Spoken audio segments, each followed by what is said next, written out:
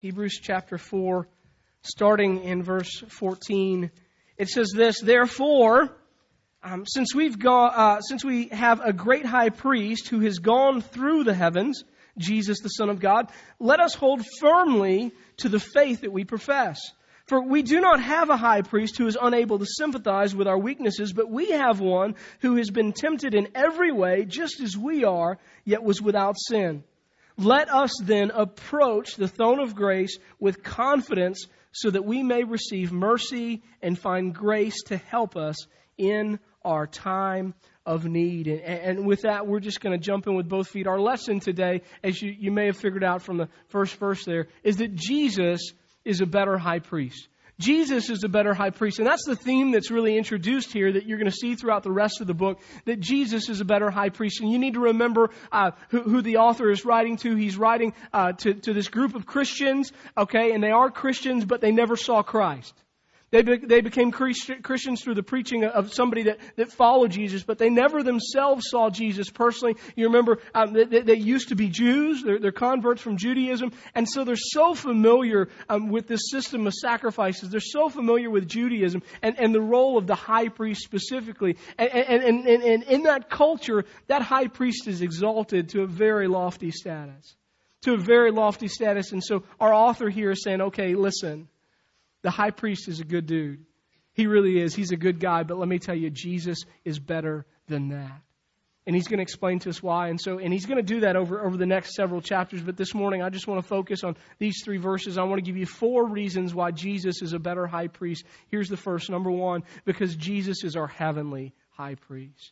Jesus is our heavenly high priest. And again, we're just going to read the text as it appears and kind of play it as it lies here. It says, Therefore, since we have a great high priest who has gone through the heavens, Jesus, the Son of God, let us hold firmly to the faith that we profess. It says Jesus has gone through the heavens. Now understand this, right? Aaron, the original high priest. That's where it starts. Remember Moses, brother Aaron. So Aaron, original high priest. That's where it begins. Now after Aaron, many other high priests were elected. They were chosen by God, elected by the people, and they served in this role of high priest. But get this, Aaron and every other high priest that ever existed, that was ever elected, they all served in an earthly tabernacle. They all served in an earthly sanctuary, one that according to the Word of God is a copy or a shadow, Hebrews 8:5, of the one that exists in heaven. So they all operated in an earthly tabernacle. Now these high priests, their primary duty, and they had other duties, but their primary duty was one day a year. It was Yom Kippur, right? If you have Jewish friends, you know they celebrate Yom Kippur to this day. It's kind of a big deal. It's a celebration. But Yom Kippur was literally the Day of Atonement, right? And on that one day, the Day of Atonement, this high priest would bring, he'd make this great offering, and he would bring the blood of bulls and goats. He'd bring this blood into the tabernacle. And he would go into the most holy place, into the Holy of Holies, behind the curtain where the Ark of the Covenant was. And there on the mercy seat, he would sprinkle the blood. Now, why is he doing that, right? He's doing that so that the people might receive mercy from God. Their sins might be atoned for. This is the seat of mercy, okay? And so he would do this. Now, that blood represents all the sins of the people of Israel. And so on the Day of Atonement, it was the high priest's job to do that. And every high priest, Aaron and every high priest elected, they did this in this earthly tabernacle, this copy, this shadow of the true tabernacle in heaven. But get this, as high and exalted as they were, before they could do any of that stuff, do you know what they had to do first? They had to make an offering for themselves. Did you know that? There's this whole ritual they had to do as far as cleansing, but then they had to make an offering for themselves. You know why? Because the high priests were sinners. And the sinners had to make an offering for themselves, and then they had to go minister in an earthly copy, a shadow of the true tabernacle. And then once that they did that, once they did their ministry and they sprinkled the blood, you know what they did? They got out as soon as they could. They had to get out as soon as they could because they were afraid that they might die there, right? Now that's where we were. That's where we were. That's the primary role there. But look at Jesus. Verse 14. It says, therefore, since we have a great high priest who has gone through the heavens. You see, Jesus is so much better than that earthly role. It doesn't say that he's the high priest. Did you catch his title? It says, since we have a great high priest. That's actually his title. His title is not high priest. His title is great high priest, because after all, he didn't enter an earthly copy. Verse 14 says he went through the real deal up in heaven, and he didn't bring the blood of bulls and of goats, but he enters the most perfect tabernacle, the heavenly tabernacle, where he offers his own blood as a once and for all sacrifice for our sins. He makes atonement, and we find grace and mercy there. Somebody says, well, what makes Jesus great? You should ask yourself that as a Christian, by the way. If you can't answer that question, something is really messed up with your faith. What makes Jesus great? Well, I'll tell you. To the sinner, what makes him great is the fact that he's Savior. Amen? And he is Savior because he is the great high priest who doesn't go into an earthly tabernacle and do something that has to be repeated over and over and over and over. See, we kind of preach that way, don't we? Have you ever felt that way in Christianity, that somehow you had to go back and pray the prayer over and over and over? You had to read your Bible better and better, or pray a certain way. We kind of still preach old covenant Christian living, don't we? But no, Jesus is the great high priest who enters the heavenly tabernacle and made a once and for all, it is finished and done sacrifice for sins, and then he sat down. And then he sat down. It's finished, right? And so our great high priest, he enters the perfect tabernacle, makes a once and for all sacrifice for sinners. He is great because he is Savior, and he is Savior because he's the heavenly high priest. Once and for all. Once and for all makes atonement for our sins that we might be reconciled to God, okay? So that's the first reason he's better, because he's the heavenly high priest. Woo, good stuff. Amen. Sermon's done, okay? Not really. You're not getting to the Cowboys that quick, okay? Number two. Now, I'm aware. I know what's coming, okay? Number two, listen, I'm just going to tell you, Cowboys fans, you should probably stay in church as long as possible. The longer we're here, the better the odds is all I'm saying, right? So number two, so don't worry about the clock. You keep praying. All right, number two. Jesus is better because he's our earthly high priest. Not just our heavenly high priest, he's our earthly high priest. Now some of you, your brain's firing on all synapses right here, and you're going, wait a second, you just made all that point. You took like 8 minutes to tell me that he was the heavenly high priest, and that he's better because he ministers in heaven, not on earth, and now you want to go back and say he ministers on earth. Yes.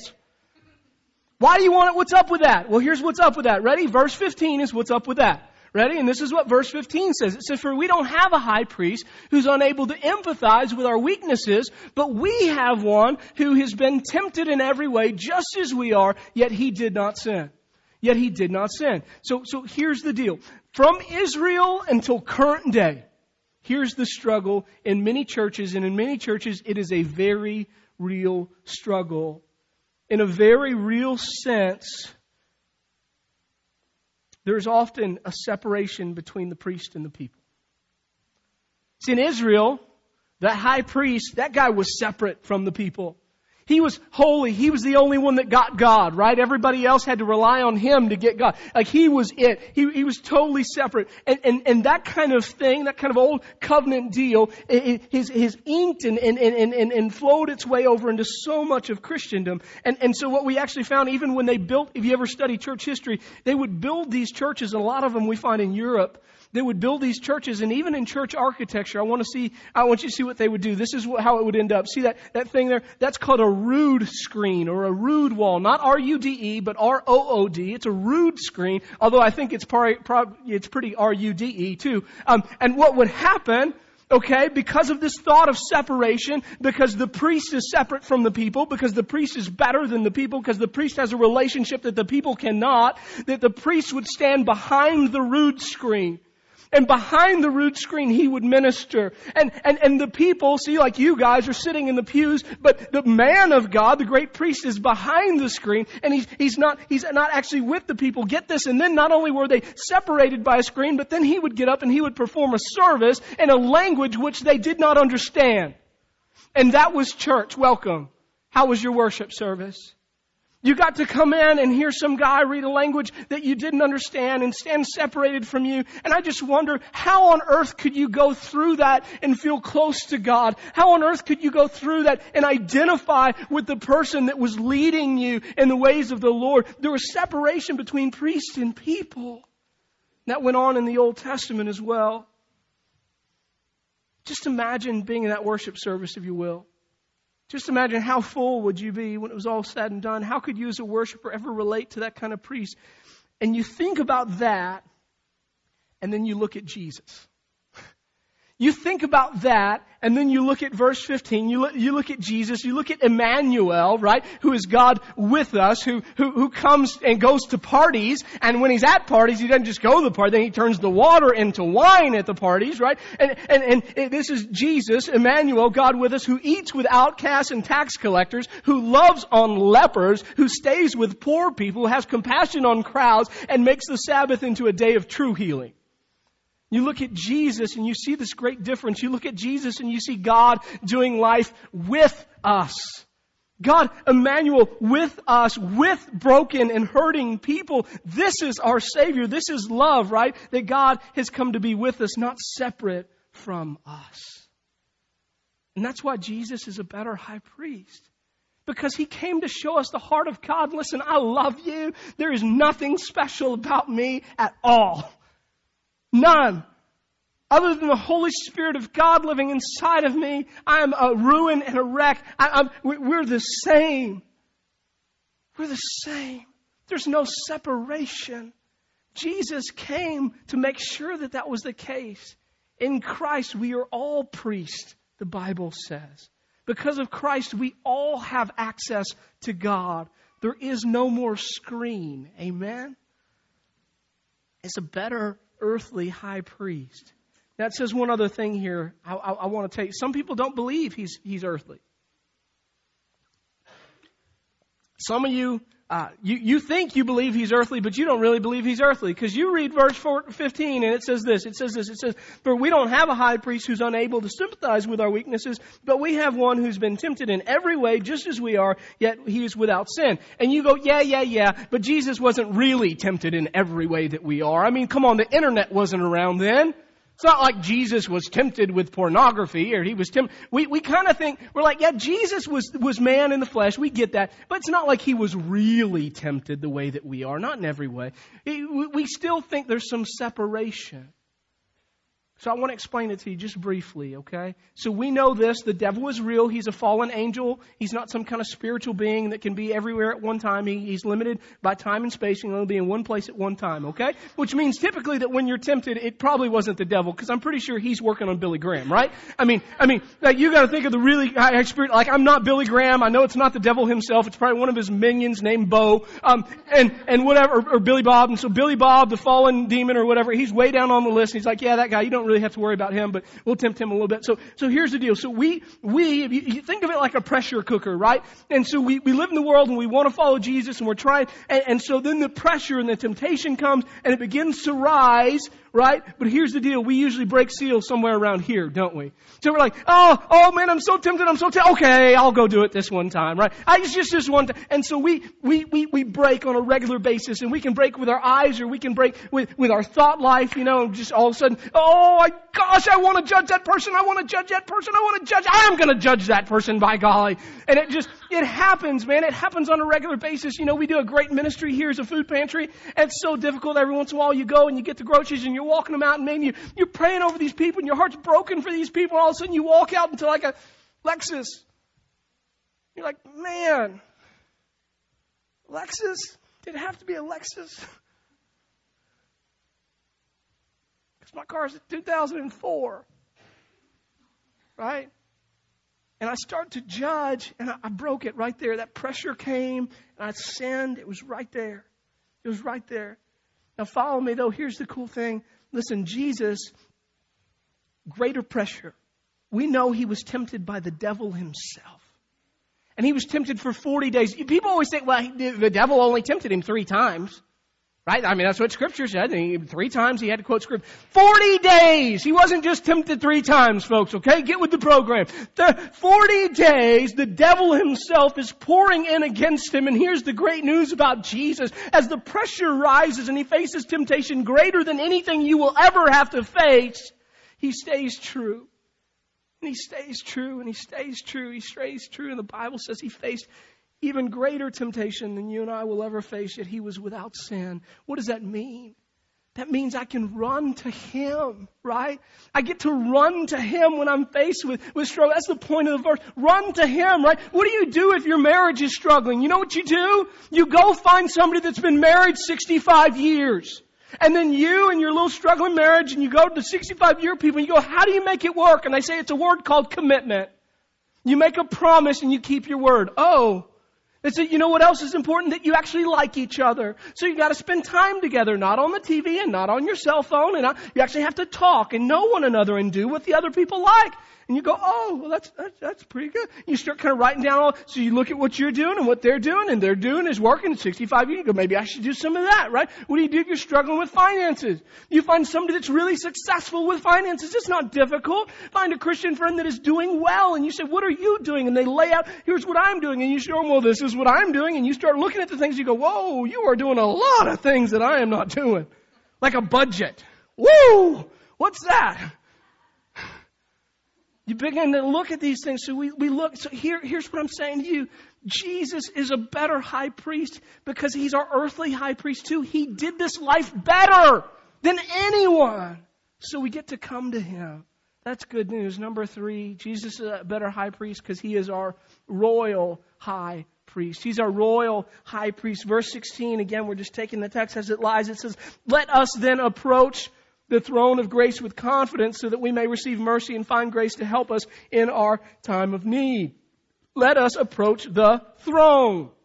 You got to see it. Let's approach the throne. So what kind of high priest do we have? Do we just have an earthly high priest? Absolutely not. Our high priest ministering in heaven doesn't have to do it every once in a while, doesn't have to do it and get out. Like he's there, he's dwelling in heaven. And what does it look like in heaven where he's dwelling? Well, according to this text, he's seated on a throne. Because his work is finished. It was once and for all. And so now he's seated on a throne, literally crowned as the King of Kings and the Lord of Lords. He's royalty. So Jesus, our high priest, he's not like just Aaron. He's not like, well, hey, we're going to elect so-and-so. He's royalty, the King of Kings, the Lord of Lords. And he's sitting on his throne because he's finished his work. And here's the promise he gives to people that endure. Ready? Revelation 3:21. And to the one who is victorious, I will give the right to sit with me on my throne just as I was victorious and sat down with my Father on his throne. And here's what's so great about our high priest. Our royal high priest is making us royalty as we speak. Our royal high priest is making us royalty as we speak. And that means that, friends, that one day there will be an it is finished moment for you and I, and we will get to sit down. I thought about this in the early service. I tried to think about sitting down with my Savior. And you know what? I don't think I'm going to be the one saying, oh, it's finally done. I think I'm going to sit down with my Savior and I'm going to be done. And He's going to be the one that grabs me and whispers in my ear and puts an arm around me and says, my son, it's finished. You have done it. It is finally finished. This whole thing called life, all the mess, all the struggle, all the hurt. It is finished. Well done. Well done. That's my prayer. That should be your prayer. We have a royal high priest that is making us into royalty. He's better. Number 4, fourth reason he's better. Ready? Because he's our gracious high priest.